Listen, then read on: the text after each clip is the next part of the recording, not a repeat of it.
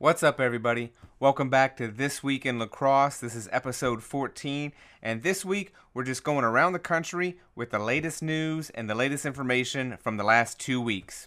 And we're starting now.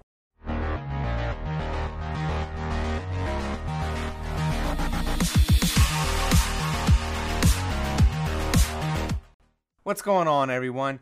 We're back with another episode of This Week in Lacrosse. Sorry for missing last week, but I had a little bit of a cold and I couldn't talk for more than maybe a couple minutes without coughing, so I figured that probably wasn't the best way to do a YouTube video. But we're back, and because I missed last week, we're going to kind of catch up on a lot of the news and information that happened over the last couple weeks. So probably the biggest news that has happened over the last few weeks would have to be Calvert Hall out of Maryland winning the MIAA A Conference title for the third year in a row. Now, I had a lot of people ask why this is actually such a big deal, because to be honest, like every few years we have teams that win 3, 4, some teams win many consecutive. If thinking Brother Rice out of Michigan, I think they won like 11 in a row. So it's not like things like three-peats don't happen. So why is Calvert Hall winning 3 in a row such a big deal? Well, I think you have to look back to a little bit of the history of the MIAA A Conference. Now, a lot of people widely regard this conference as the premier conference in high school lacrosse. And now, I know there's going to be a lot of debate and a lot of argument, and so if you disagree, or if you agree, I'd love to hear your thoughts in the comments below. But I'm going to kind of explain as to why many people feel this way. So really, the power of the MIAA A Conference comes not necessarily in just you look at the top tier teams, because there's a lot of top tier teams in a lot of conferences that can go and have gone head to head with a lot of those teams. But when you look at the sheer depth of the league from year to year, I mean, any given year you have teams like Calvert Hall, McDonough, Boys Latin, Gilman, St. Paul's, all these teams, Archbishop Spalding, St. Mary's, Mount St. Joseph, any given year, any of these teams have traditionally knocked off another. You know, I'm thinking back to, I think it was the 2014 MIAA A Conference Championship game when Loyola Blakefield literally slipped in to the conference championship and knocked off an undefeated boys Latin team. And actually, I think I have that year wrong, so when I get it, I will put the correct year up in this corner here, not this one right here. So, you know, it's just one of those things where, you know, say on any given day, it's a cliche, but in the MIAA conference, this is a true fact. So the fact that Calvert Hall was not only able to repeat for the third year in a row as a conference champion, but also went undefeated in the conference is a monumental feat, and it just kind of speaks to the level of talent and depth that this team had. If you look at their record kind of at the last half of the season, they dominated teams. I think they were beating teams by about 10 goals per game on average. It's one of those things like in the MIA conference, that just doesn't happen.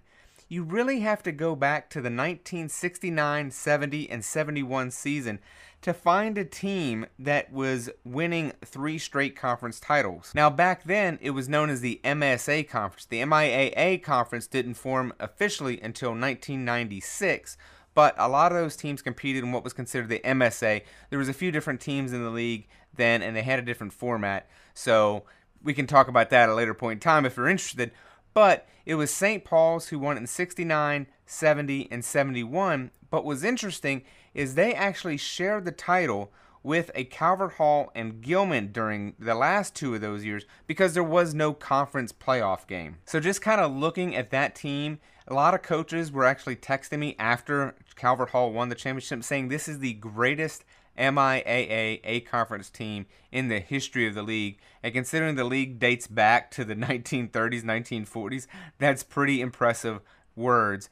But you got to give it to the Cardinals that they did more than their share to put themselves in that argument, which will always be a debate. So if you have a comment, what is the greatest MIAA A Conference team that maybe you've ever seen or ever heard about? Leave it in the comments below. We just got done talking about a Calvert Hall team that three-peated.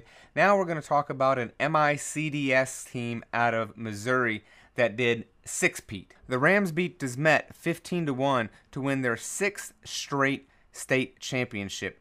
Graham Bundy scored 6 goals in that championship game, along with Thomas Niederinghaus, who's a Boston University commit who scored 4 goals, and Henry Carpenter, a Penn State commit, who had 3 assists and 2 goals in the win. It's worth noting that MICDS has now won 92 consecutive games against in-state competition. We're going to move over to California for a couple updates, and the one that was most interesting to me is Del Norte. They were competing in the San Diego CIF Section 1 tournament, and they won their last 2 games of the regular season and came into the playoffs as the number 11 seed. So to say they weren't the favorite or a team anybody was really looking at is a bit of an understatement. So with the Nighthawks entering the playoffs with a 5-10 record, it is stunning to say they finished the year on a 6-game winning streak and beat La Jolla Country Day 10-6 to win the San Diego CIF Section 1 championship. It was a pretty impressive feat for the Nighthawks, so congratulations to them on winning yet another title. And we kind of cannot wrap up the California high school lacrosse season without mentioning Torrey Pines. The Falcons won their 2nd consecutive San Diego CIF Open Championship. Yes, there is a difference. There's a Division I, Division II, and an Open Championship. They defeated La Costa Canyon 12-4 to win its 2nd straight San Diego CIF championship. Miles Bodkus and Bradley Leinert each scored 4 goals, while Alex Pistorius scored 3 goals in the Falcons' victory. The win is head coach Jono Zisi's 4th section title since he took over the Falcons program. So to say it was a great season for teams in California, because we had teams like Torrey Pines, we had St. Margaret's Episcopal, Del Norte provided a fantastic underdog story, we had St. Ignatius Prep out of Northern California. There was championships all abound, and it made for a great storyline for the California season.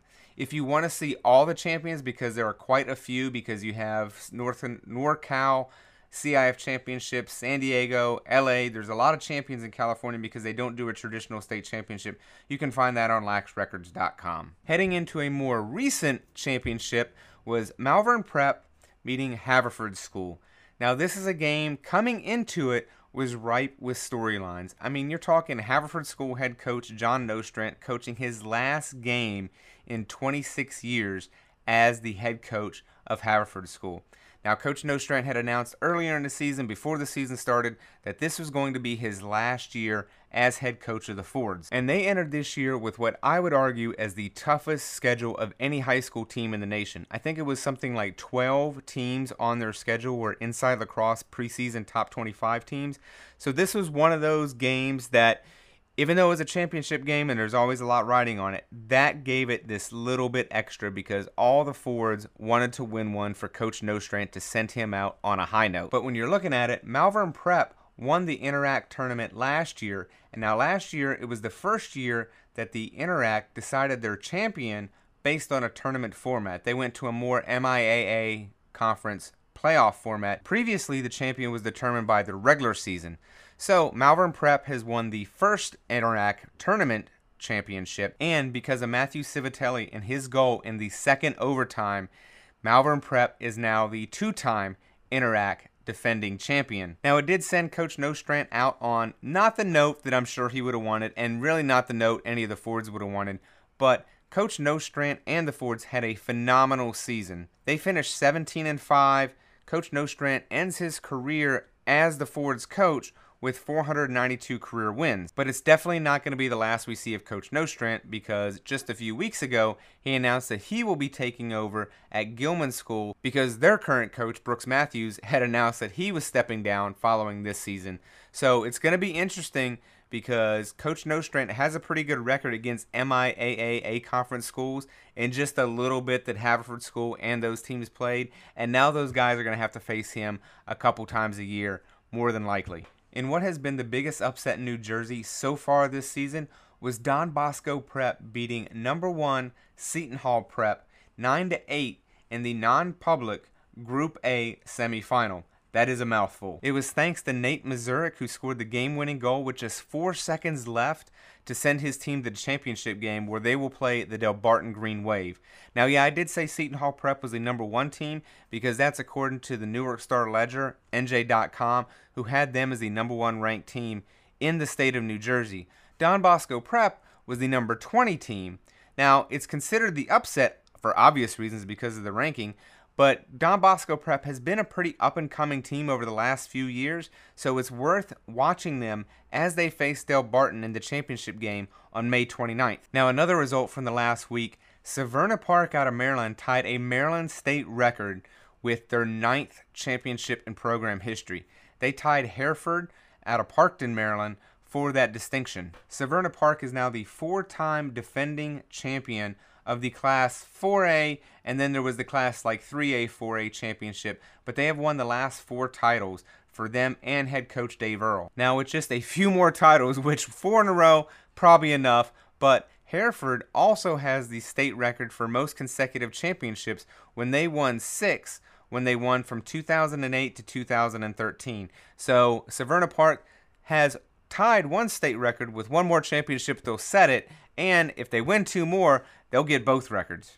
Moving on up to Connecticut, New Canaan won its first FCIAC title since 2013 with an 8-7 win over Wilton. Now, Wilton had upset Darien in the semifinal round to reach the championship game. New Canaan goalie Carl Masbris made 15 saves to earn MVP honors in the FCIAC championship. Overall, this was New Canaan's 10th overall title, but it was also head coach Chip Buzzio's first title since he won it in 2013. So congratulations to the Rams. We're going to kind of wrap up this week with a little bit of an Ohio shout out. Evan James not only helped Dublin Kaufman defeat Dublin Jerome 20-11 in the Division I region final, which advances his team to the state Final Four, but with James's 8 points on 5 goals and 3 assists, he also became the program's all-time leader at 286 points. He passed Cam Bowdy for number 1 on the Shamrocks all-time list. So congratulations to Evan and the Shamrocks as they advance in the state tournament. Now, to kind of do a few hot takes here, we have state championships kind of wrapping up in several states in the Midwest. Both Indiana and Illinois are going to have their state championship game on June 1st. Now, I will actually be at the Illinois State Championship, which it's looking like New Trier is by far the favorite to win the state title as they beat Loyola Academy last week 11-5 in the section finals. That has traditionally been the state championship matchup probably for the last 20 years. One of those two teams have won the state title, but it'll be the first time in many years that those two have not met to determine the state championship. In Indiana, Hamilton Southeastern, which is the defending state champion, advanced again to the Final Four, but it's going to be interesting because they have Carmel and Cathedral, which are traditionally state powers, and usually at least one of those teams make the state championship, will also be in the Final Four along with Guerin Catholic. Now, Cathedral faces Guerin in one half of the bracket, while Carmel takes on the defending champion HSE in the other half. Got to give a big shout out to Noah Reedy of St. Xavier. He came off the bench to score 3 of St. Xavier's final 5 goals, including the game-winning goal and an 11-10 win over rival Archbishop Moeller. The junior scored his final goal of the game with less than 4 minutes to go, and that sends his team to the Final Four. So Ohio is getting ready to wrap up as well. Alright, so that's kind of the hot takes and the latest news and information that's come out of the high school lacrosse scene in the past 2 weeks. Did I miss anything? Is there a story? Is there a team? Is there a player? Is there anything that I need to know about that you guys want to hear about? If so, please leave it in the comments below. And kind of as we're starting to wind down the high school lacrosse season, I'd really love to know what you guys would like to see out of this channel for the summer and the fall. I have some ideas, but I definitely want to make sure that you guys have your say and you guys get to see what it is you want to see. So please let me know either in the comments below. Feel free to hit me up an email via Twitter. You can find me at Lax Records on Twitter, Instagram. Please let me know. I'd love to hear from you guys.